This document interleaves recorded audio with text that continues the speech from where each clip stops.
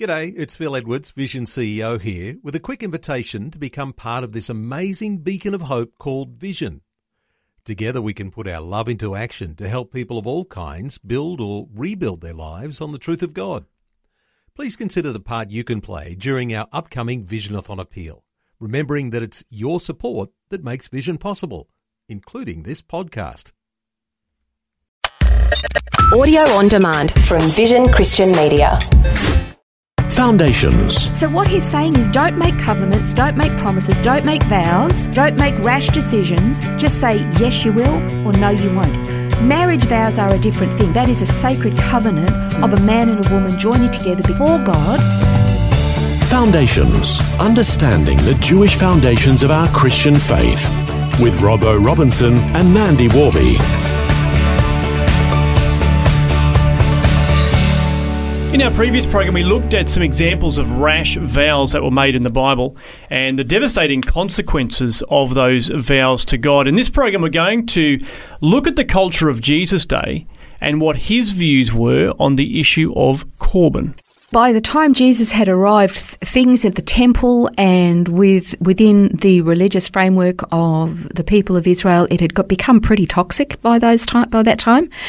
And when you sort of, use the example of what the people of Israel had of vows in their own personal history, going back to, we mentioned Jephthah and Joshua in the previous program, they had examples. They already had these examples. And by that stage, the vows, or saying Corban, had become so religiously tight, there was a stranglehold on it because of the corruption of the religious leaders at that time. Now, when it comes to vows, we don't actually understand that kind of extremity. We live in a day and age where vows are not a very big deal at all. And of course, in our society, the most obvious vows are marriage vows. And now that marriage has been redefined, it can mean absolutely anything, which means the vows don't mean much either. Yeah. Well, I guess for decades it hasn't meant much, has it? With easy, no fault divorce, you can make a vow and then a couple of years later think, oh, well, I actually don't mean that anymore, so you walk away from it. All you have to cite these days is irreconcilable differences and you're out. Easy peasy. It's so disposable. So we actually in our culture don't really understand the significance or the sacredness of making vows. However, when it comes to God's view of vows, they are sacred. They are extremely important. And I want to read again Numbers 30 verse 2 that says, if a man makes a vow to the Lord or takes an oath to bind himself with a binding obligation, he shall not violate his word. He shall do according to all that proceeds out of his mouth. So God says, if you make a vow, you better obey that. He also wrote into the law that if you make a rash vow, there will be a penalty that you have to pay, but you can get out of it because he doesn't want you to disobey his law or cause somebody to sin or do something wrong as a means of keeping a rash vow. So you can get out of it. Now, at the time that Jesus lived and ministered, as I said, the priesthood had become incredibly corrupt, and they had turned the temple into a money-making venture. They sold doves, they sold pigeons, they sold sheep and goats and other kinds of livestock, and they were making a matzah off it. And not only that, but they also had a currency exchange program, because if you had to come and, as every Jew had to pay the temple shekel, the temple tax every year, it was the same for everybody, or you wanted to buy your offerings and the rest of it, well, you couldn't come in and use Roman currency because it had an image of Caesar on it. You can't have a graven image. So you would have to come and exchange your Roman currency for the temple shekel. I might just add it actually had an image on it as well, but let's not split hairs. Apparently that was okay for them.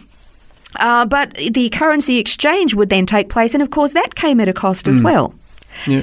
And so they were making a lot of money.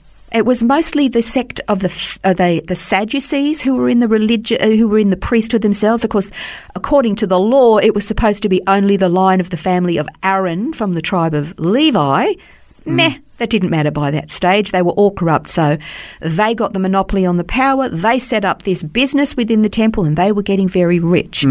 Another thing that they were doing was that anybody who made these vows of Corban, something that was going to be dedicated to God, they were of the opinion that it must be given to God, and therefore by default, given to them at the temple. Yeah. Now, that's what a lot of people think, that everybody thought that way by that stage. No, because up until that point, there had been this long debate going on that we mentioned in the previous program, that the rabbis would argue, if somebody makes a really stupid vow, are they really obligated to keep it? And some were saying, no, because you can't contravene God's word. Others were saying, well, they made a stupid vow, they've got to obey it, you know. So this debate had been going on. Yeah. But up to about 400 years before Christ, and you get to the days of Malachi, that's when God had last spoken to the people of Israel and said, you're ripping me off. And he was actually directing his message to the priests. You're ripping me off in your offerings and tithes. It wasn't the people, it was the priests. 400 years later, they were as bad as they were back then. Jesus comes up and he's so cranky about what they've done to the temple. Well, he said quite a few things, didn't he, during his time of ministry, directed to those, the priests and the leaders in the church or in the temple. He was very vocal. Was very direct with them, saying about that and talking about this issue of making a vow but then contravening God's word in the process, but they felt it was okay. Yeah, exactly. In fact, I just want to read from Mark chapter 7. I won't read all of it, but it's verses 5 to 13 where the scribes come and they say to him, why don't your disciples walk according to the traditions of the elders, but they eat their bread with impure hands? And then Jesus opened his mouth and he says, well, rightly did Isaiah talk about you, you're hypocrites, and you teaching the people to actually contravene God's word. He says, this people honours me with their lips, but their heart is far from me. And then he goes on about, you hold to the traditions of men and you're experts at making people contravene God's commandments in order to uphold your traditions. And he actually said that, Moses said, honour your father and your mother, and he who speaks evil of father or mother is to be put to death. But you say, if a man says to his father or mother, whatever I have that would help you is korban, that is to say, given to God, and you no longer permit him to do anything for his father and mother, thus invalidating God's word by your tradition, and you've made that you have handed down, and you do many such things as this. Now, the issue with parents was that you got to understand, there was no social security in those days, no old age pension, no aged care facilities. It was a cultural thing that when parents aged, their children would look after them and provide for their needs, as the parents did for the children. And in some cultures in the Middle East, that still happens today. That's the way it was supposed to be. And here they're saying, oh, no, you can leave your parents destitute. Just give that money that you were going to give it to God. That means give it to us. So therefore, they're actually telling the people, break God's commandments and give the money to us. Yeah. And that was the problem. So, during Jesus' earthly ministry, he had to deal with this kind of thing. What did he say about making promises or oaths or vows? He said this, Matthew 5:33 to 37. You have heard what the ancients were told. You shall not make false vows, but shall fulfill your vows to the Lord. But I say to you, so in other words, he's saying, that's what they said. I say to you, make no oath at all, either by heaven, for it's the throne of God, or by the earth, for it's the footstool of his feet, or by Jerusalem, for it's the city of the great king. Nor shall you make an oath by your head, for you cannot make one hair white or black, but let your statement be, yes, yes, or no, no. Anything beyond these is of evil. So what he's saying is, don't make covenants, don't make promises, don't make vows, don't make rash decisions. Just say, yes, you will, or no, you won't. Anything beyond that is evil. Of course, marriage vows are a different thing. That is a sacred covenant of a man and a woman joining together, becoming one flesh before God. But anything outside of the marriage covenant, no. I can remember being in a church conference setting probably 20 years ago. And, you get caught up in the excitement and the emotion of what you're hearing over several days. And from the platform, everybody was asked, make a covenant. Let's make a covenant together. And I can remember feeling at that point decidedly uncomfortable. Making a covenant lasts forever. And I can remember sitting there thinking, I can't do this. And just as well I didn't, because covenants are extremely important. My life has moved from that particular group. I now don't even live in the same state. I'm in a different place. And yet, had I made that covenant, it would have bound me to keeping that covenant.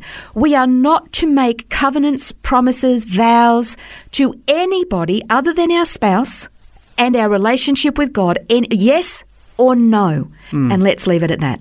Well, once again, something to chew on over the coming days with that challenge from Jesus regarding Corban. And as we often say, you can download the notes to read again and to study some more on this particular topic.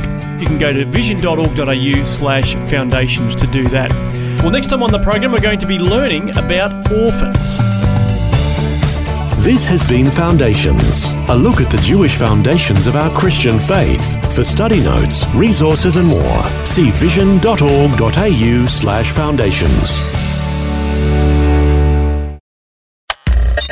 Thanks for taking time to listen to this audio on demand from Vision Christian Media.